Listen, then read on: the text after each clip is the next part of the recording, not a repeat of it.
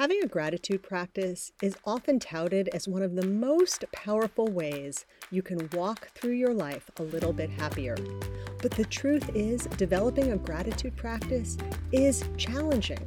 We're fighting against some of our natural wiring. We are trying to re-groove some of our habitual thought patterns, and we're trying to create something new.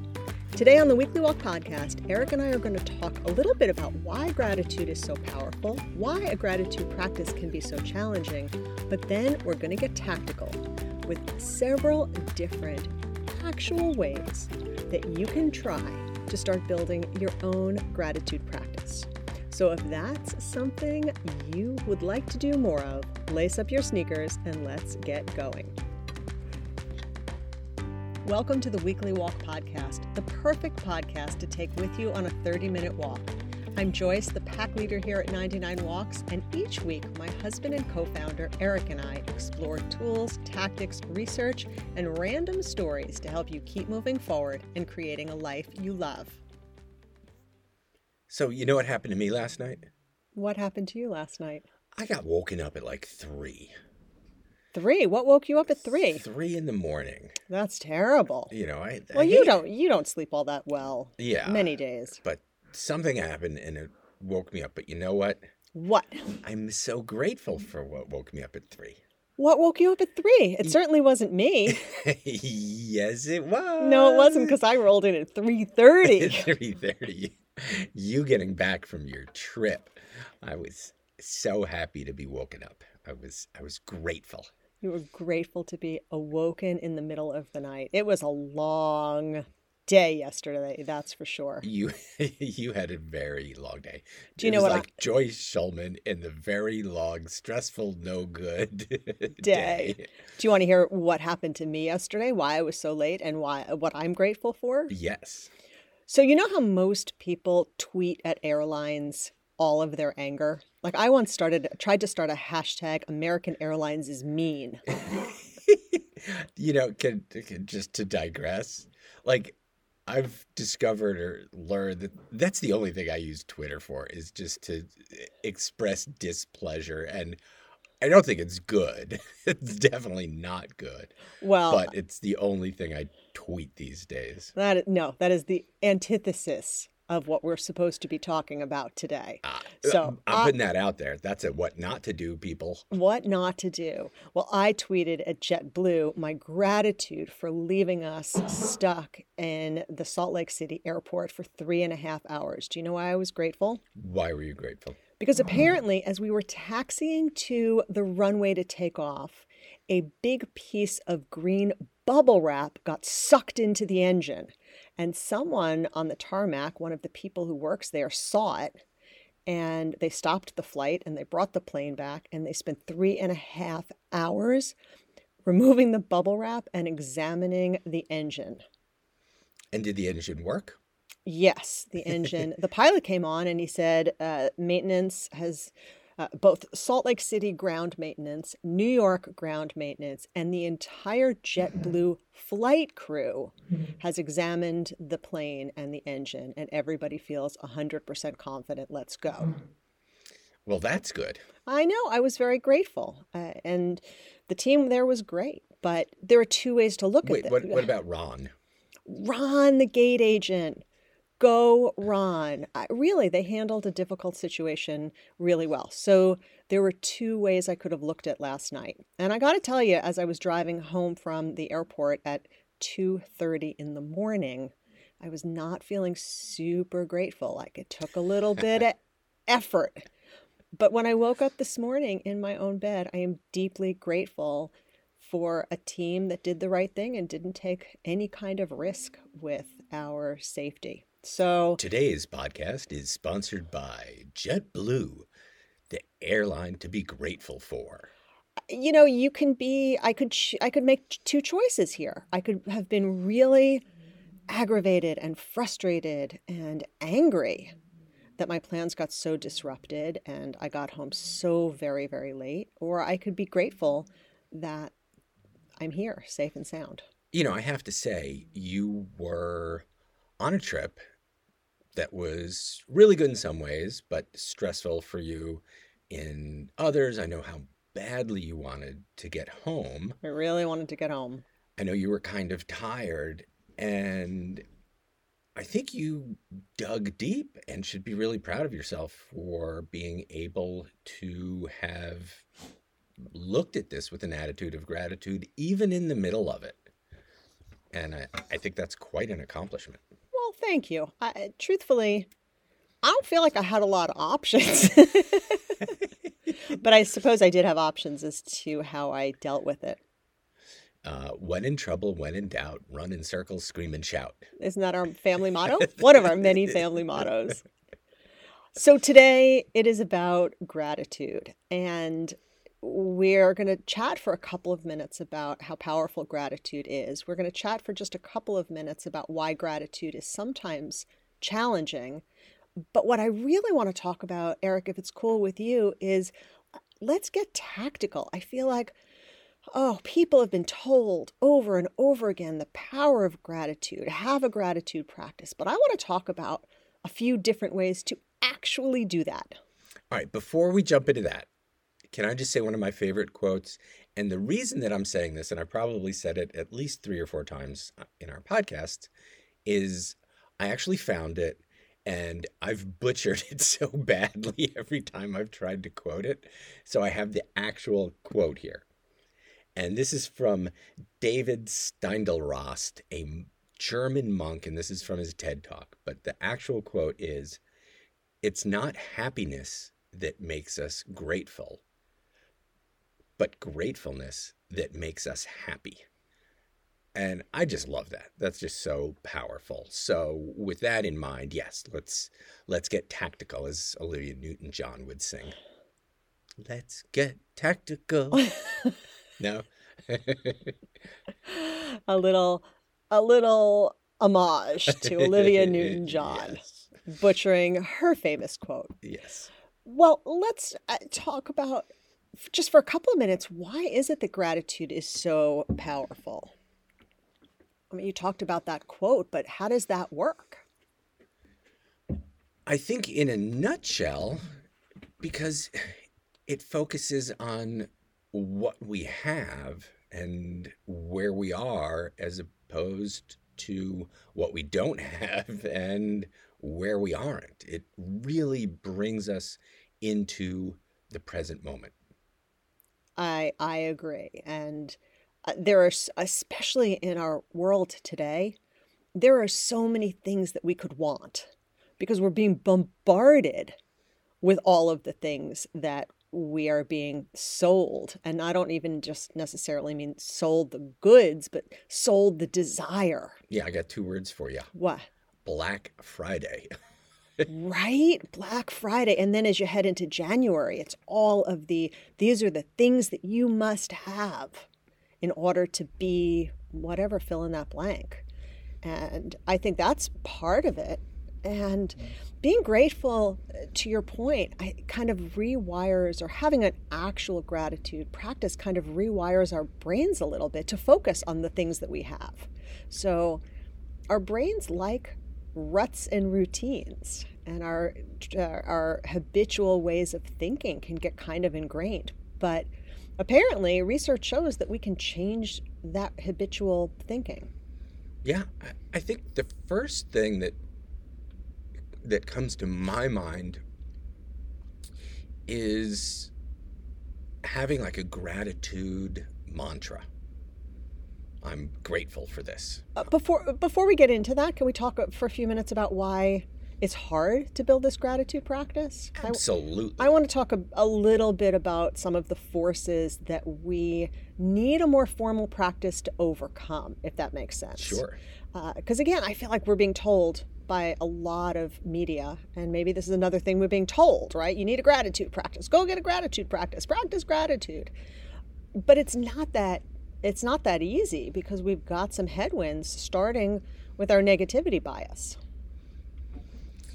Yes, what is it? We see 9 negative things for every 1 positive, or we need 9 positive things to counteract the 1 negative, right? We're so skewed towards a negativity bias, which is was essential for our survival thousands of years ago. Yeah, you got to pay a whole lot more attention to the saber-toothed tiger than you do to the berries on the bush. Yes, or that beautiful sunset, because if you pay attention to the beautiful sunset, the saber-toothed tiger is going to eat you. Oh, I love that. That's exactly right.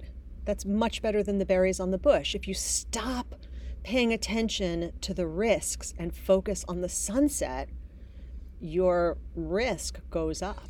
It's like Lion King. Scurry, sniff, flinch. That was the meerkats, right? Exactly. Everything was a threat to them. Everything was a threat to them. And we have some of that still buried deep in us. Not so deep, or I guess deep in the fact that it actually controls us outwardly. So we're pushing back against our negativity bias by trying to focus on the positive. We also have some habits, as I alluded to earlier. That negativity bias then creates thinking patterns that become habits. And I feel like we think and talk and read a lot about habits, outward habits, right? Take the walk, eat the healthy food, the different kind, develop a walking habit. But I don't think we spend a lot of time talking about thought habits. I think we spend a fair bit of time talking about my thought habits and maybe how they're not the best and how I'm working on them.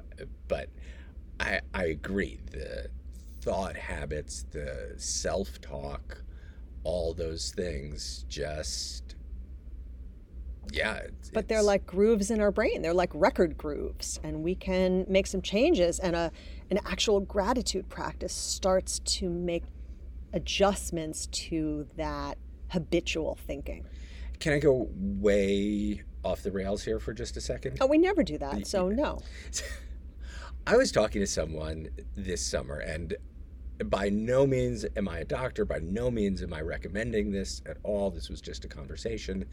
But they were talking about ketamine treatments, which is this drug that people are taking for psychological reasons.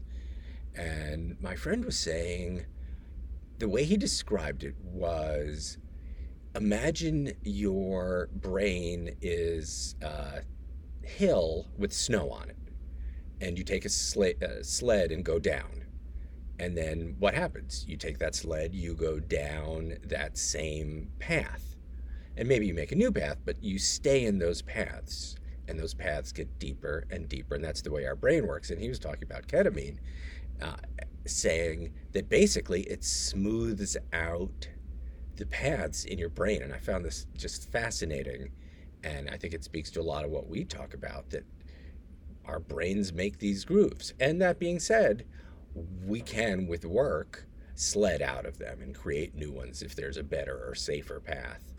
So think about it that way. If you're sledding down your brain, okay, you got to work a little bit. You got to lean. If you're with someone, everybody lean left and get in that new groove. Build those new grooves. Though I have to say, I think that analogy is brilliant, and the visualization of that I love. But the idea of taking ketamine and smoothing out all of the grooves in my brain just sounds terrifying. Oh, yeah, horrifying. Some of those paths, like I really like some of my paths. Exactly. Can you just pick and choose the ones you smooth out? I don't think so. I think it's clean slate. All right. Well, that sounds terrifying. Yeah, but terrifying. The analogy of, I really love that, actually, the snow Eric. grooves, right? Of the snow grooves, and lean to the right. So a gratitude practice helps you lean to the right. Okay. So some of the reasons why it's hard. Now, how in the world do you do it? Do you lean? How do you lean into gratitude? And we have a bunch of things, some of which we have tried, some of which we haven't tried, but I would like to. So why don't you go with what's worked for you? Well, pretty much, I want to say this was around, and maybe this is coincidence, but around the start of COVID, I started keeping a gratitude journal. Old school, pen and paper? Old school pen and paper. And I probably kept it for pretty close to 6 months before I sort of fell out of the habit. But every day, actually, usually every night, I would write down one thing that I was grateful for. Sometimes it would be what happened during the day. I was grateful for warm soup at lunch because you pretty quickly you use up family, kids, health, those all those my house, my dog. You run through all those things pretty quick. So you get down into the minutia. But I was really able to come up with something pretty much every single day. So I want to circle back to the word minutia because I think there's value in gratitude for the little things. That's part of what retrains our brain to look for those moments of gratitude. So I do agree with you. You go quickly when you start a practice. Often you start with those big things and then you start digging deeper or digging smaller. But I want to be clear, like, there are days that I'm grateful for a cup of hot coffee. There are days that I'm grateful for the sound. I remember one day I put in my gratitude journal, I'm grateful for the sound of our daughter's laugh. Oh, yeah, that's awesome. She's got a wonderful laugh. So much joy in that. So it is looking for those little moments. So I have to ask, of course, why did you fall out of that practice and what did you replace it with? Misery. I don't really know that I replaced it. Let me ask it this way. Do you have a gratitude practice at the moment?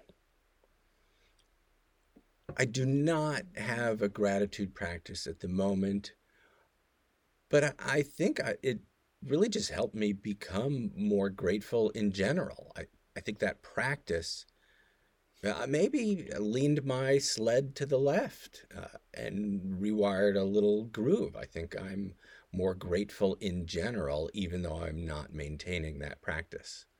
Now, I do have some gratitude mantras sometimes that I'll pull out, or a mantra, or just saying in my head, I'm grateful for XYZ. So. I too have a gratitude notebook. It's not actually a gratitude notebook because it's my daily and weekly notebook. And I will try to capture, certainly every Sunday, I spend some time when I'm doing my Sunday morning planning. I spend some time on things that I'm grateful for that occurred during the prior week, wins, what went wells. I take this whole, if we look at it as this grooves in the snow idea, it's also, for me, about looking for things that delight me, looking for things that went well. To your point, 9 things that went well to overshadow one that didn't. So we've got our whole team at 99 Walks really focusing on what went well. We do it every Friday as a group practice. So that's how we close out our week, is to together share what went well. And then for several years, I used a gratitude app. So it was a very simple app. There are a bunch of them out there. And it would remind me. So I set the reminder piece. So it reminded me once a day to capture something for which I'm grateful. I was going to say what went well, but it was really much more focused on gratitude. Yeah, there are a lot of those apps out there, right? Some of them are free. Some of them are simple. I like the apps that don't have that kind of app that doesn't have a lot of bells and whistles. I just want a place to capture, though this one let you add a picture, an image. So that was fun too. I didn't do that all the time, but from time to time, include an image there.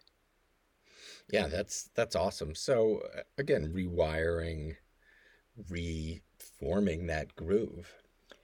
I did read something, and we may have talked about this in the podcast, that daily might be too much, but sometimes once or twice a week is sort of the right time to rewire, reform that groove, to develop that practice. So you don't have to do it every day, but if you maybe set a reminder for Sundays and Thursdays.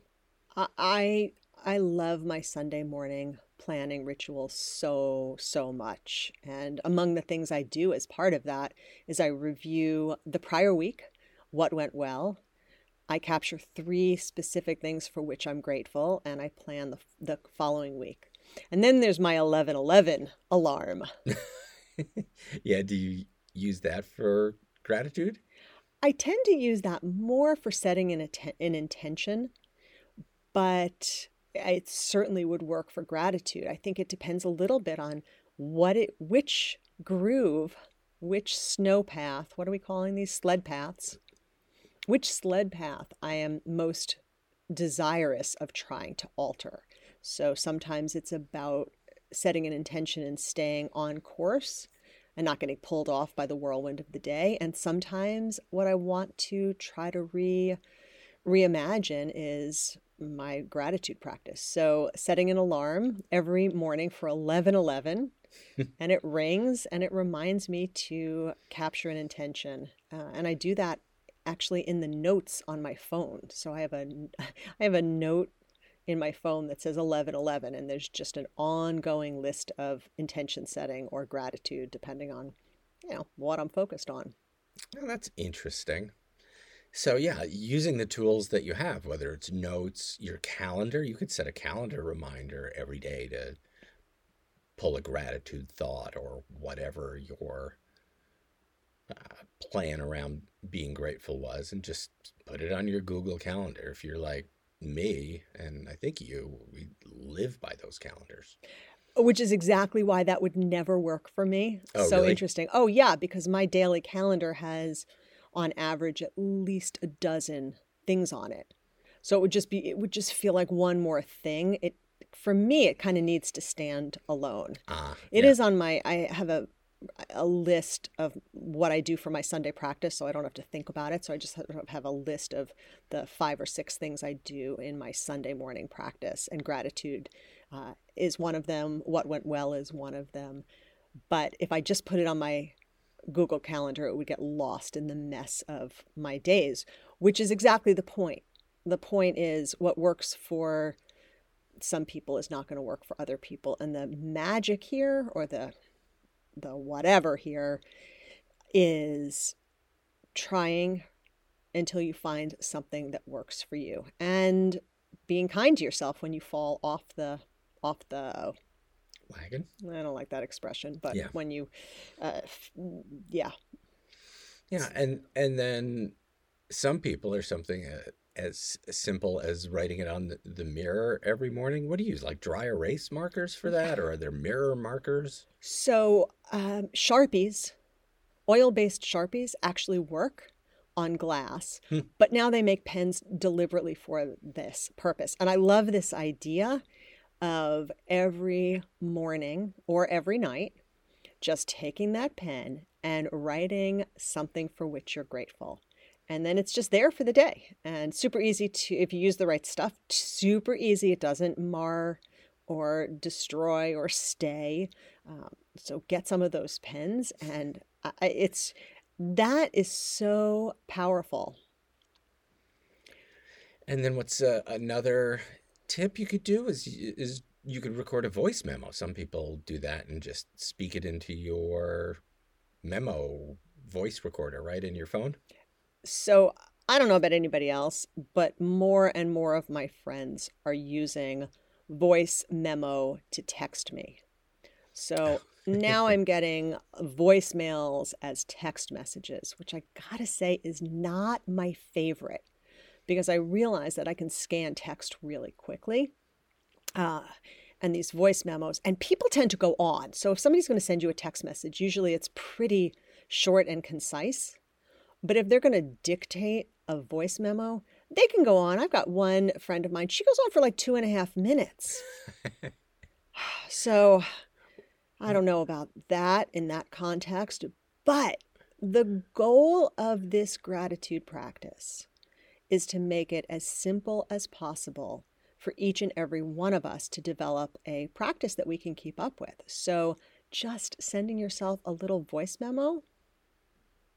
Whenever I hear voice memos, or even if I just speak into my phone and record a voice memo, I think back to this totally obscure movie that no one's probably ever heard of, where Michael Keaton records, he has like a little tape recorder and he records his thoughts. And at one point he records this brilliant idea he has, which is feed mayonnaise to tuna fish.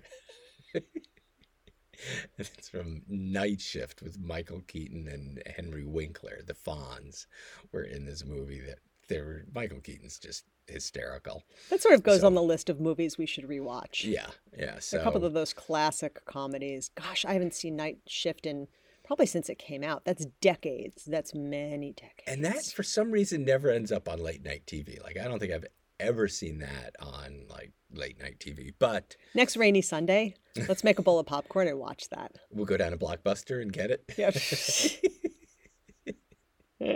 We could order the DVD from Netflix. They'll send it to us. Oh, that's cool. So convenient. And it even comes with the same envelope. You can send it back in. Oh, yeah. I'm grateful that we have lived so long so as to experience all these things. Another thing that never occurred to me to do, but I like the idea. It just requires a really special partnership or a little group. But I have a friend who has a gratitude practice with another friend. And every morning they text each other something for which they are grateful. And it provides a couple of things. You know, I'm all about the shared experience and I'm all about community. It provides that shared experience. It provides that accountability, because one of the things that I think is not so great in our individual wiring is that we are more likely to show up for other people than we are to show up for ourselves. I don't think it should be that way, but it is that way.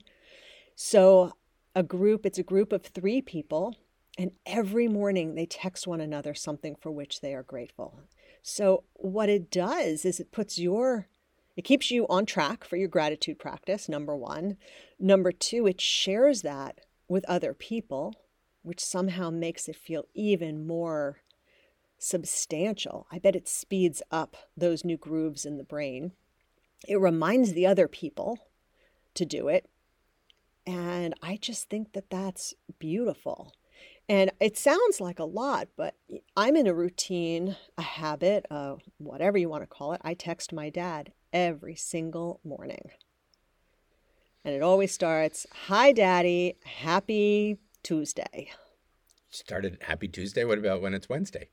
Hi, Daddy, happy fill in the blank of the day. And then I tell him a little bit about what's going on and what's happening with the kids, because of course he loves that. So I don't know too many people who do this with others, but I love it so much. That's pretty cool. We should create an app that's a gratitude app for groups of 3. Oh my gosh. Anybody out there listening, don't create that app. It's our idea. It's my idea. How is that better than a text message? It's an app. So that's such an interesting thing. Like, in my mind, this shared gratitude practice would be something that you do with a dear friend. But what if it wasn't? What if you shared your gratitude with 2 other strangers with whom you were partnered in some way? So that's weird. The app could also send you a reminder, which a text wouldn't, like if you forgot or if all 3 of you didn't do it yet, it would send a reminder saying text what you're grateful for. And then it could automatically pop little messages up like, "A year ago today, you were grateful for your spaghetti dinner." All right, let's get right on that. Because that's what we need, is a new app and a new business. There you go. All right. But wait, what's a word, like a good word for 3? Like, we could call it gratitude trilogy. Trilitude. Not my best work. Trilitude? Trilitude. I don't know. It's kind of funny. So The moral of the story, I have two morals of the story, maybe three. Number one is creating a gratitude practice, a true practice, something you do on the regular, consistently, has profound value for how you see the world. The second is you're going to have to try a bunch of different things probably to find something that sticks. So, I remember when you were doing your nightly gratitude practice, and I love the idea of a nightly gratitude practice. It seems to me that capturing something for which you're grateful right before you go to sleep seems like the most brilliant way to rewire your brain. And I have tried that so many times, and I am worthless at night. Like by the time I get into bed, the last thing I want to do is pick up even a pen and a scrap of paper. Like I just can't do it at night, but I want to. My point is, what works for some won't work for others, and you have to keep trying until you find what works. And maybe what works for you is Trilitude. So we're going to get right on that.